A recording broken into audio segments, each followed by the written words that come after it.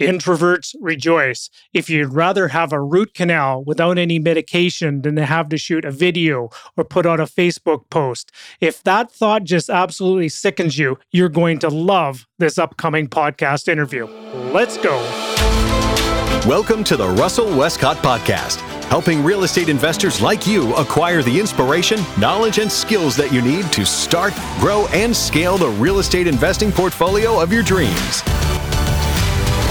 Hey gang, welcome back to the podcast. Russell Westcott here. So if I got your attention with the opening tease to today's it's a four-part interview series that I'm going to share with you with one of probably an investor who you've never heard of before.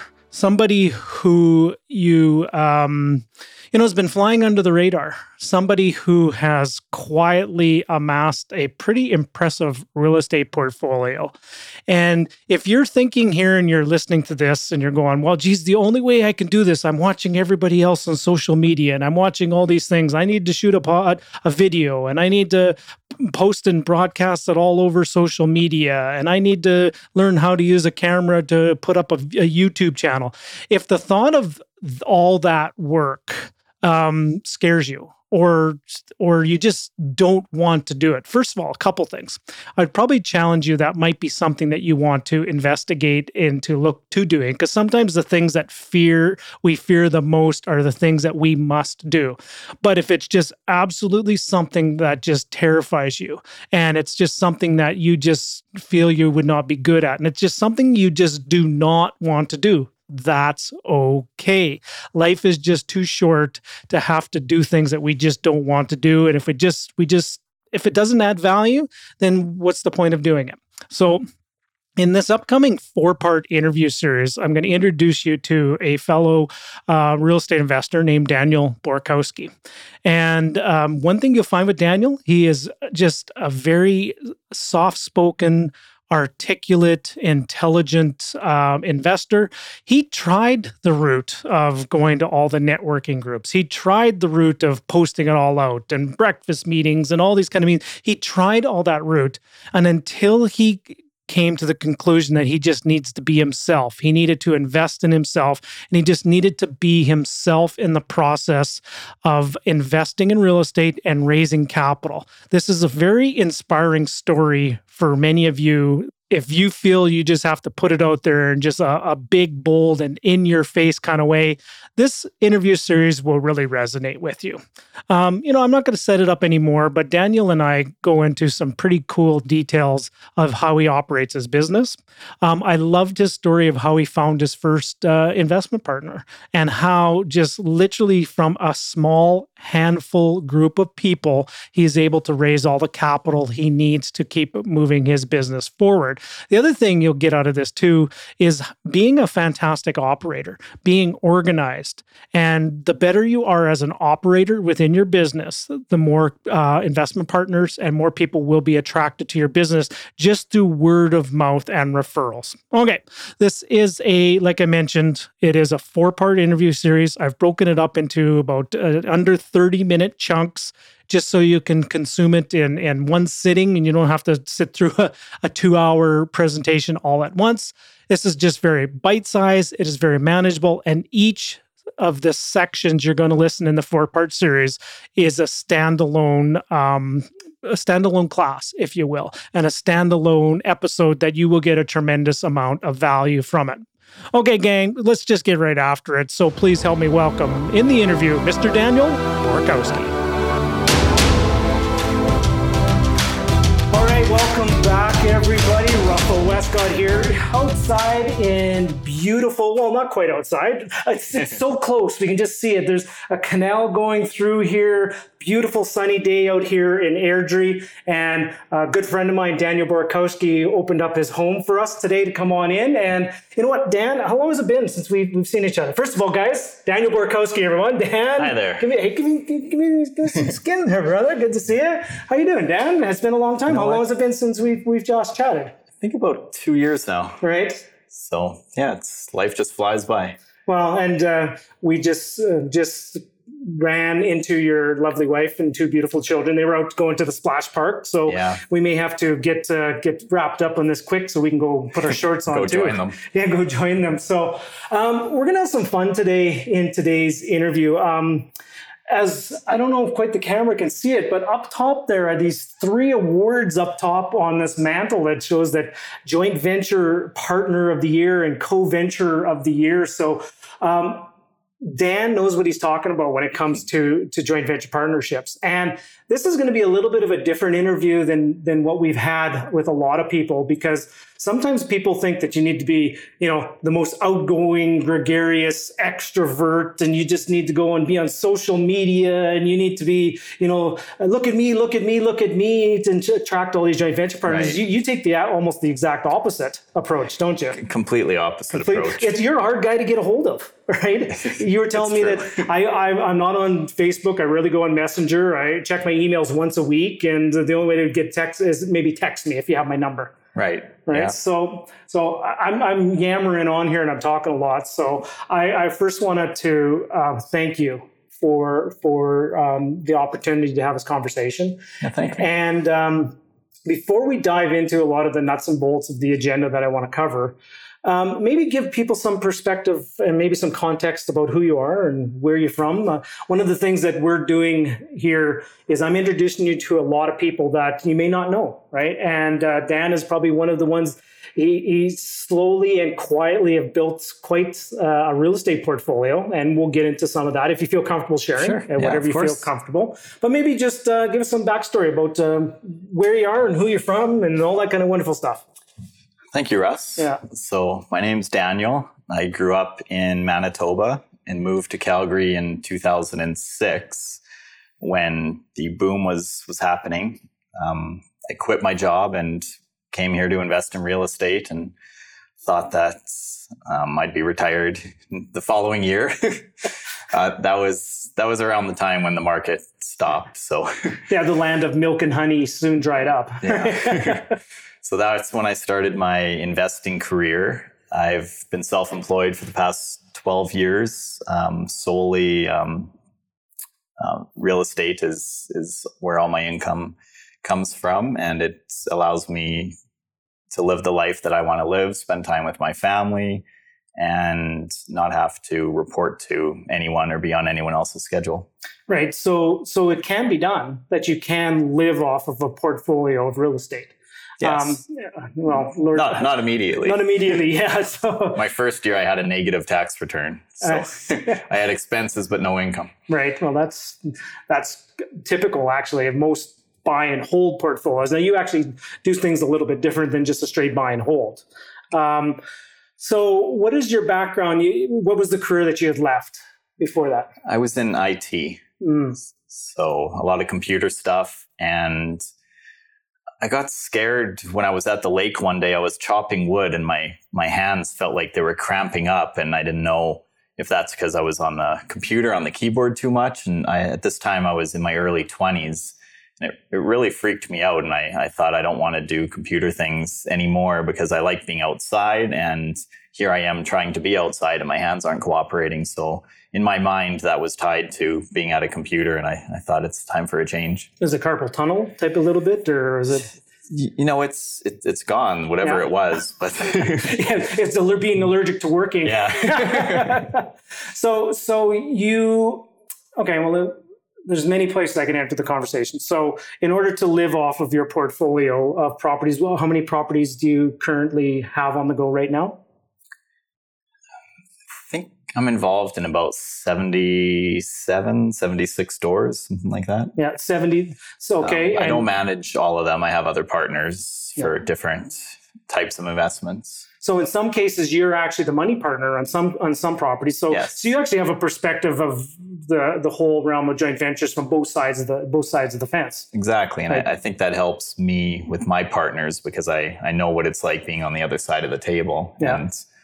And 77, and you were just sharing with me, like one of the things you focus a lot on is rent to own. Yes. How many properties do you have on the go right now with rent to own? I believe I'm down to about 7 left. I'm slowly selling them off. A lot of them have extended to my advantage for several years, and the cash flow on rent to own is phenomenal. So that's not a bad thing. But I do have some 6-year deals going on now that were originally 2, but due to life circumstances, market circumstances, they just carry on. If everyone's happy with the way things are structured, then it's a great cash flow and you can live off of that. Right. And you were saying some of them are like $1,500 cash flow to you, give or take. On average, $1,300 to $1,500 a month. Yeah. And 7 of those, that's what is that? 12, almost 12 grand, give or take type of thing. You can live off that, right? Keep in mind there's partners, so that gets divvied up, but yes. Well, that's actually one of the reasons why we're going to really dive into the conversation is, so based on your best estimation, how much capital have you raised over the, it's 12 years, you were saying, right? Since you kind of dove in full time. So it's a couple million. I don't know an exact number, but it's definitely down payment money. It's been a few $1 million that I've raised. Right. And hopefully not cash calls, but there's probably been a few of those of late too. I've never had to do a cash call. Hang on, is there a lightning bolt going to come down there? But really, congratulations. That's fantastic. You talk about rent to own, and because the cash is so great, one of the things I've done now is I keep a 4 to 6 month reserve fund on all my properties, minimum. And there has been 1 or 2 properties that have dipped down, but I was able to fund them myself for short-term loans, so I didn't have to go back to my investors. So I guess technically there could have been a cash call, but I chose to be the cash partner and put it in yourself and give an interest-free loan to the investment. I know everyone has a different viewpoint on that, but someone very smart said to me once that when you're raising money initially, you're selling the investment to somebody, and that's what they're expecting. And everyone's circumstance is different, but is it really fair to come back to that person and say, you know what, I screwed up? It's not always the person screwing up. Sometimes the market really makes it awful for you and you have to do these things. But if you try very hard and to do everything that you can minimize a lot of that. And it may be keeping a lot of money in the bank account so that you don't pay out those funds and you have a lot of money to dip into if times are bad. Yeah. And that person who said that, I think it almost quote word for word was, you ask somebody to buy into it once, you don't ask them to buy into it every month. Right? Exactly. And I think I know who that person was. I'm actually interviewing Arlen this coming week as well. So that's who said that. You probably heard from. He did say that. I was thinking more Greg Habstrit. But Arlen said some pretty phenomenal things too. Well, whatever happened to Greg? I haven't heard anything from Greg. Sorry for time out here a little bit, guys. Greg, he opened up a bricks and mortar vet business, a portable vet business that comes to your house, and I don't know what he's doing at the moment. I think he's moved on to something else now, but I'm a little out of touch, but very smart guy. Phenomenal. What I learned in my real estate career, and I'm sure you can still get a lot of his audio. It's phenomenal if you can grab a hold of the recordings that he's done in the past. And sharp guy, fantastic guy. He was actually, it was quite a loss when he moved on to a different industry. That means there's greater opportunities for other people to step up. Everyone has to move on and do what they want to do. One of the things is, in a lot of conversations I'm having with people, the whole conversation about fear, and the fear of talking to people about money. Did you ever have that fear about bringing up a subject of money with people? And first of all, did you have that fear? And how did you ever get past that? Obviously, you got past it if you were able to raise capital from people. I had it. There was another really smart investor who you probably remember, Tony Peters. Yes. He had a great acronym for fear, and it's false evidence appearing real. Yes. And that made a lot of sense to me, that, what you're afraid of doesn't even really exist. And I've done a lot of fearful things in my short lifespan, I've jumped out of an airplane 15,500 feet. I've bungee with the parachute on. With the parachute. Yeah. Bungee dive into water. So you actually dive down into the water on the dip, and whitewater rafting where we bailed at the top of the rapids, and just not smart things, but I've done a lot of fearful things. So I think you just have to do something that you're afraid of to prove to yourself that you can do it. And then, I mean, talking to someone about money, it is false evidence because the person on the other side of the table has a problem and you're there to solve it. So you're afraid of helping someone, and that's not really something you should be afraid of. It's something you should be geared towards. Yeah. Well, if you actually think about it, in essence, the fear is an internal thing. It is 100%. The other person is not fearing you talking to them about money. Right. As a matter of fact, they probably are looking for an answer and looking for a solution, and you not talking to them about it, you might be doing them a disservice. Very true. Right? You're a solution provider. It's probably only the close friends and family that you targeted initially that are fearing you because you were so awkward when you, not you, but yeah. I'm thinking back to me. You say the wrong things, you go with the wrong approach, and then maybe they do fear that conversation because you didn't listen to a guy like Russell saying this is why you want to do it, and find out what that problem is that you're trying to solve, and don't sound greedy. Just, is there something I can help you with, and change the conversation. Okay. Now I'm going to talk about, so of the money that you've raised, how many joint venture partnerships have you worked with over the dozen or so years? I keep it pretty small. I think I've got 6 main ones that I go to. 6 main ones, and then some other ones maybe that they've done, ones that there's no longer active anymore, things like that. A couple one-offs. What I prefer in my ideal world is to have few investors, but investors that are very qualified to do a lot of deals, so that you're not reworking the formula on everyone. I know it's not easy to find people that have deep pockets and great qualifying abilities. So sometimes you have to start off in a different place. But I know of one investor that built 100 property portfolio with only one other person's money, and that's phenomenal. And it doesn't get much simpler than that.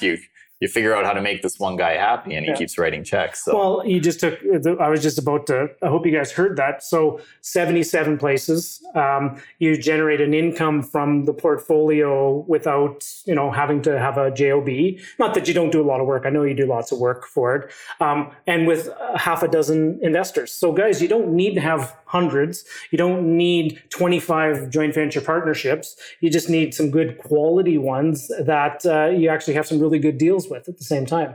Okay. Right. So how do you find, and I'm going to take this a different direction here in a second, but how do you find your money partners so far? That's a good question, because again, this is going to be different for everyone, but when I used to try to find money partners, I didn't find any. That's when I was scaring people off, I guess. So what really happened is, like you said, everything, fear is all internal based. So is confidence. And I really worked on myself, a lot of self-development. I had hired a coach. I found I was comfortable in my own skin. And I think that's what comes across to other people is, this guy is good at what he's doing. He's very comfortable. He's confident. He's not asking for my money. I want to invest with him. And that's the way that I don't know if it was luck or that's how, the formula works. But once I started doing good deals with one investor, and I was very confident in what I was doing, and other people were noticing, then they do start to come to you and saying, how can I invest with you? So it's more of an law of attraction, which I believe in a lot. It's not for me. And like I said, everyone has a different approach, but I don't sit down and do presentations with people. I've never had to. I've been fortunate to have people come to me and say, I know what you're doing. I like what you're doing. You seem like a smart guy. I trust you. How can I invest with you? Right. So you don't, some people will, and I teach this too. Some people, you need to teach people to go out and, become the expert and, post videos and do a whole bunch of things on social media and Facebook and, here's my deal and here's the deal and here's I'm rocking and rolling and I'm shaking and baking and stuff like that and be out there. Some people, you have to do that. Right. You just had really good deals. And through your network of doing deals, people would just say, I like what you're doing. I like who you are. I like your family and all that kind of wonderful stuff. And they just said, can I invest with you? Did you ever tell them I'm looking for investment partners, or did they just, or they saw that maybe you were dealing, or? I didn't tell people that I was looking for investment partners, but I would let them know that I invest with partners. So I would always make it clear when they say, what do you do? I invest in real estate, but I don't do it by myself. I raise money from people that are too busy to do it themselves or whatever the reason is. So I would let them know who my partners are as part of the conversations. And I guess part of that is so that I don't sit here and say I own so many doors. It's like, but I only own a percentage of that. And maybe that's back to the confidence. But I think that helps in letting other people know that, okay, here's not this rich, successful guy sitting there with a lot of money and he's doing really well. I like them to know that I do that by helping other people so that they'll start the conversation if they're interested. Right. So you subscribe to take amazing care of the people that you have. Right. And they will tell people like them, and those people will eventually come to you from that as well. And there's nothing better than a referral from a happy client and happy investor, because that's the whole qualification process is almost done when somebody comes to you from your investor. They've come to you from that one investor who's already happy. They're just going, well, what's the process? How do I write you a check? Right? Exactly. No presentation required. That has happened to me. A fantastic referral. But the person who did the referral, how they became an investor was back when I was getting started. I did used to have a pro forma that I would carry around with me, and I was bringing it to an event to show to someone, and someone else that I was talking to just saw it in my hand and said, what do you have there? And I showed it to them. They're like, oh, that's interesting. Can I keep that? And I said, sure. And I thought nothing of it. So we both went our separate ways. And a few days later, I got an email and it said, I really like that deal that you handed me. How can I invest?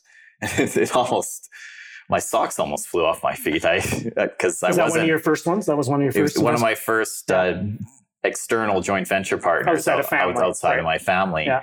And I didn't ask them to invest. I just gave them a piece of paper that they asked for. I didn't even think that they might be interested. I thought that they were unapproachable as a joint venture partner, honestly. Yeah. So was it an active deal that you had on the go, or was it something you'd already bought? It was something I already bought. So it's funny. I actually had to go back and say, well, thank you for your interest, but this one's no longer available. I can look at close that. You closed them right on the spot. I can let you know when the next one is. And then I led it into what are you looking for and what type of investment, what type of returns. But I think it worked out in my favor that I didn't have the deal anymore, and now I could kind of figure out what are they looking for. And wow. So I tell people this all the time: is always have a deal on the go, right? And even if you don't have a deal on the go, have a deal that you maybe have done that you can show to people. And even if you don't even have done a deal, have a deal that somebody else has done that you would like to have. Like, this is my bread and butter. This is the deal I want to do. And this is the kind of example. Like, have an opportunity, right? Exactly. People get attracted to that opportunity. So really almost the antithesis, easy for you to say, antithesis of all the teaching. Sometimes some of the things I teach is, make sure you become an expert. Make sure you're out there in the public and you get the attention and things like that. Yours is just slow and steady. Do the deal, get unbelievable referrals, and then just keep doing deals with people that have come that are already happy. Right. Right. And more than enough properties can transact that way. Right. Exactly. If you get the right partners, then I always wanted one partner per deal. I know some people have raised a lot of small chunks of money for one property. I think that would be an administrative nightmare, but I mean, you have to do what you have to do. Yeah. So if that's how you're going to put your first deal together, or your second, or if you like a lot of admin, then great. But that's not me. I don't like admin. I like spending time with friends and family and not doing all the admin side of the.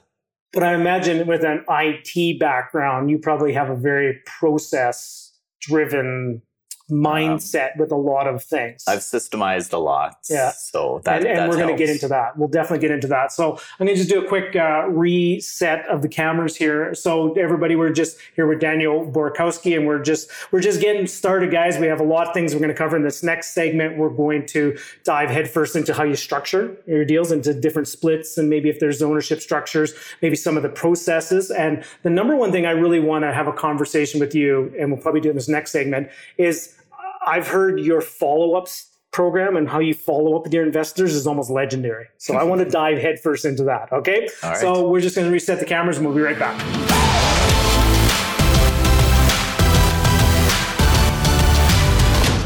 Thank you for listening to the Russell Westcott Podcast. Before you run off, could you do us one final favor? Wherever you're listening to this episode, we encourage you to leave a review, share with your friends, and subscribe so you can receive the latest episode to keep you feeling inspired and encouraged for the entire week. Visit www.russellwestcott.com for more information, support resources, and upcoming speaking engagements near you. Bye for now.